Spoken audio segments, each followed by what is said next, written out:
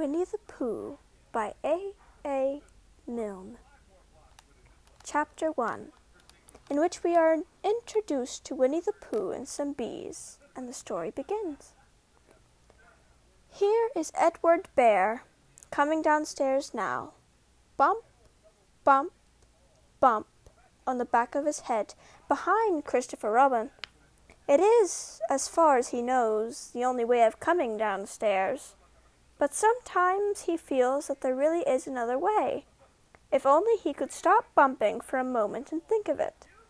And then he feels perhaps there isn't. Anyhow, here he is, at the bottom, and ready to be introduced to you, Winnie the Pooh. When I first heard his name, I said, just as you are going to say, but I thought he was a boy.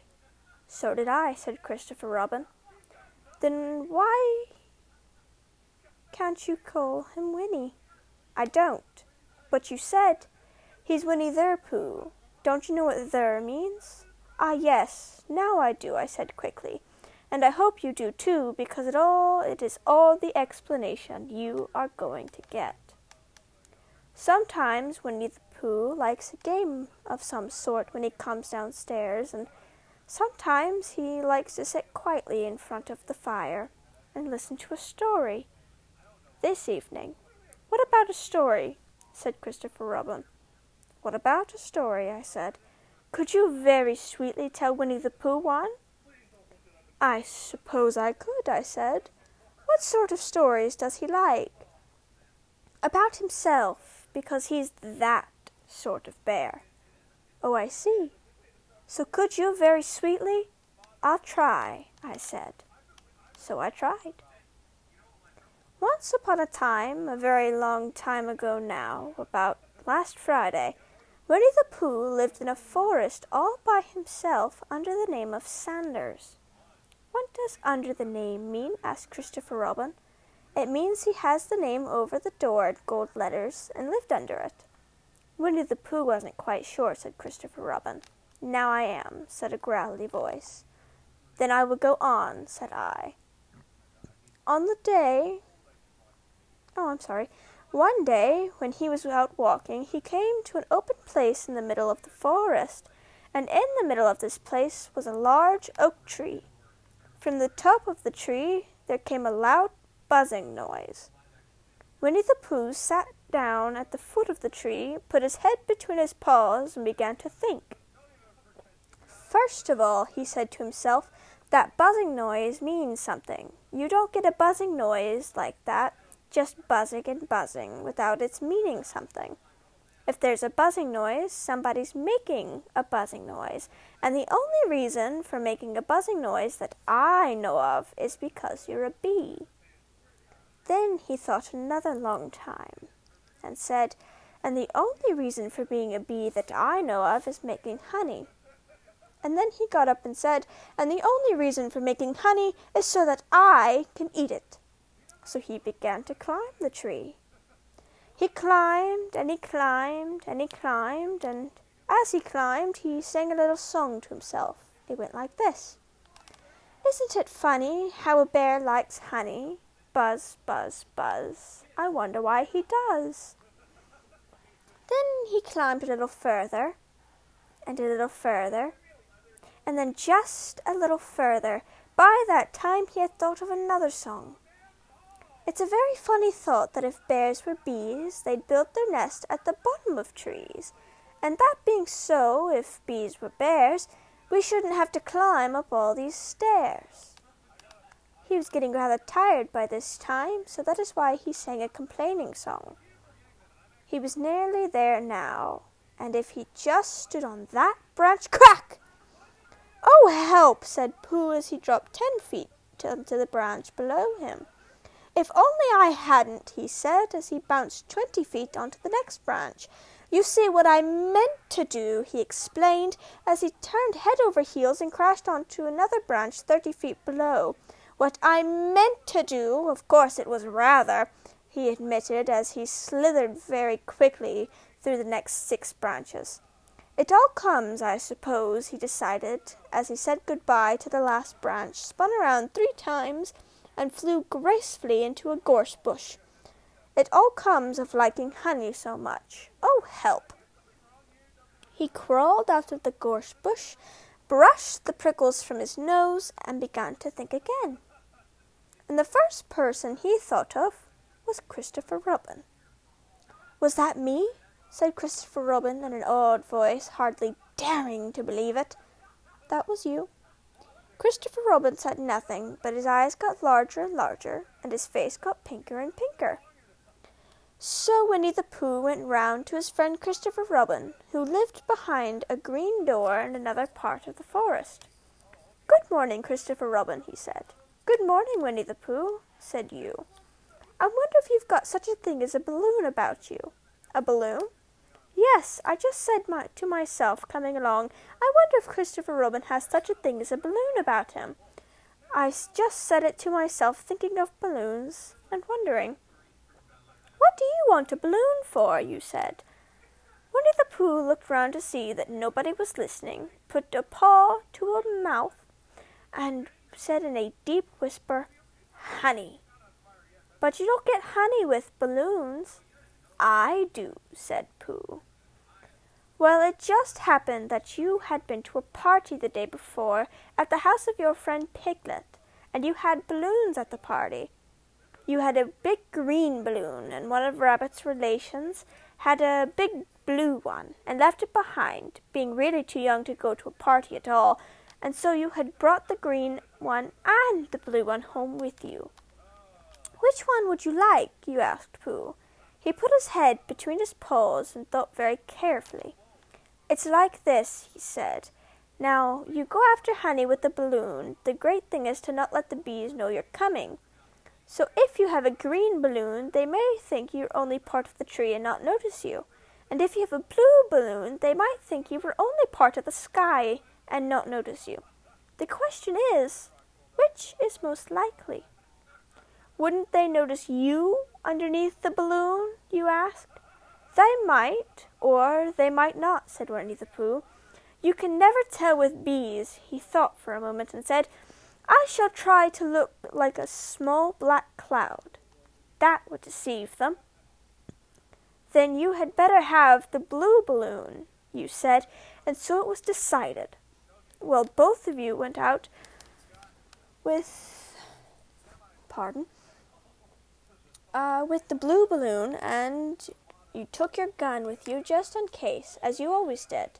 And Winnie the Pooh went into a very muddy place that he knew of, and rolled until he was black all over. And then, when the balloon was blown up big as big, and you and Pooh were both holding on to the string, you let go suddenly. And Pooh Bear floated gracefully up into the sky and stayed there, level with the top of the tree and about 20 feet away from it. "Hooray!" you shouted. "Isn't that fine?" shouted Winnie the Pooh down to you. "What do I look like?" "You look like a bear holding on to a balloon," you said. "Not," said Pooh, "not like a small black cloud in the sky?" "Not very much." "Ah, well, perhaps from up here it looks different, and, as I say, you can never tell with bees." There was no wind to blow him nearer to the tree, so there he stayed. He could see the honey, he could smell the honey, but he couldn't quite reach the honey. After a little while he called down to you. "Christopher Robin," he said in a loud whisper. "Hello. I think the bees suspect something." "What sort of thing?" "I don't know, but something tells me they're suspicious." "Perhaps they think that you're after their honey." "It may be that. You can never tell with bees." There was another little silence, and then he called down to you again. "Christopher Robin." "Yes." "Have you an umbrella in your house?" "I think so." "Well, I wish you would bring it out here and walk up and down with it, and look at me every now and then and say, 'Tut, tut, it looks like rain.' I think if you did that, it would help the deception which we are practicing on these bees." Well, you laughed to yourself. "Silly old bear!" But you didn't say it aloud because you were so fond of him.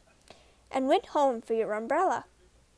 "Oh, there you are," called down Winnie the Pooh as soon as you got back to the tree. "I was beginning to get anxious. I have discovered that the bees are now definitely suspicious." "Shall I put my umbrella up?" you said. "Yes, but wait a moment. We must be practical. The important bee to deceive is the queen bee. Now, can you see which is the queen bee from down there?" "No." "A pity. Well, now, if you walk up and down with your umbrella, saying, 'Tut, tut, it looks like rain,' I shall do what I can by singing a little cloud song, such as a cloud might sing. Go!" So while you walked up and down and wondered if it would rain, Winnie the Pooh sang this song. "How sweet to be a cloud floating in the blue. Every little cloud always sings aloud. How sweet to be a cloud floating in the blue.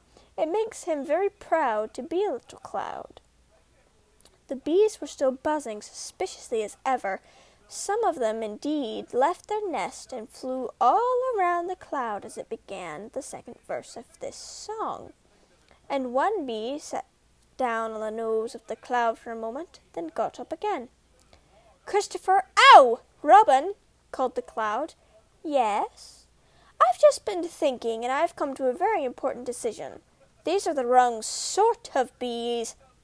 "Are they?" "Quite the wrong sort. So I should think that they would make the wrong sort of honey, shouldn't you?" "Would they?" "Yes. So I think I shall come down." "How?" asked you. Winnie the Pooh hadn't thought of this.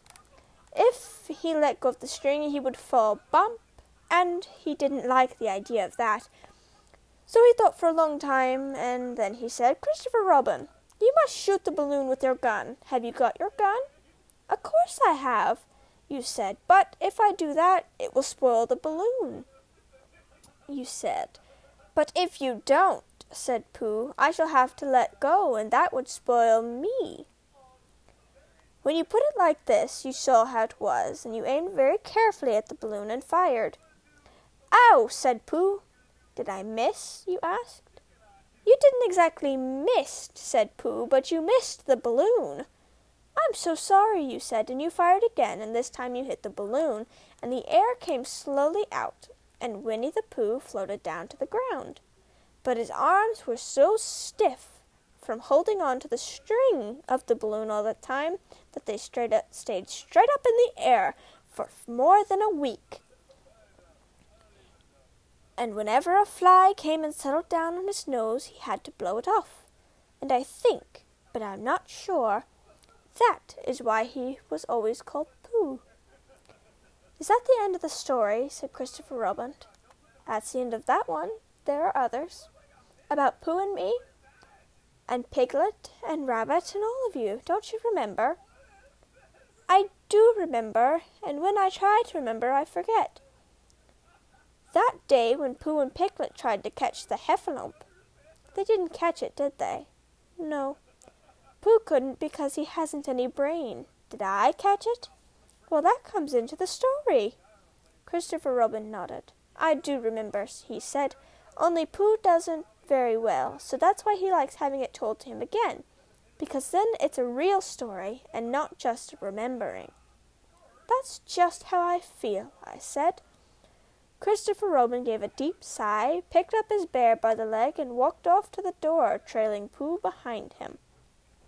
At the door he turned and said, "Coming to see me have my bath?" "I might," I said. "I didn't hurt him when I shot him, did I?" "Not a bit." He nodded and went out, and in a moment I heard Winnie the Pooh, bump, bump, bump, going up the stairs behind him. And that is the end of Chapter 1. In the next episode we will read Chapter 2, and from there on, Chapter 3, all the way until the end of our story. I do hope you enjoyed Chapter 1 of Winnie the Pooh, as this is one of my favorite childhood books, though you can't really read it if you're a child, because some of the words are quite complex. You'll hear that I did stumble a couple times over my words and run out of breath.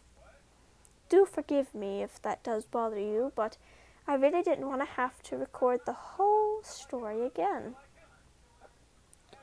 Now, thank you for listening, and I hope this story tickles your fancy, and I hope you continue to read and listen. I suppose I'll be the one reading, but I do hope you continue to listen to the story as it goes along, and stay a while and finish it with me. And once we finish this book, we'll move on to another. Thank you for listening, and I suppose I'll see you later.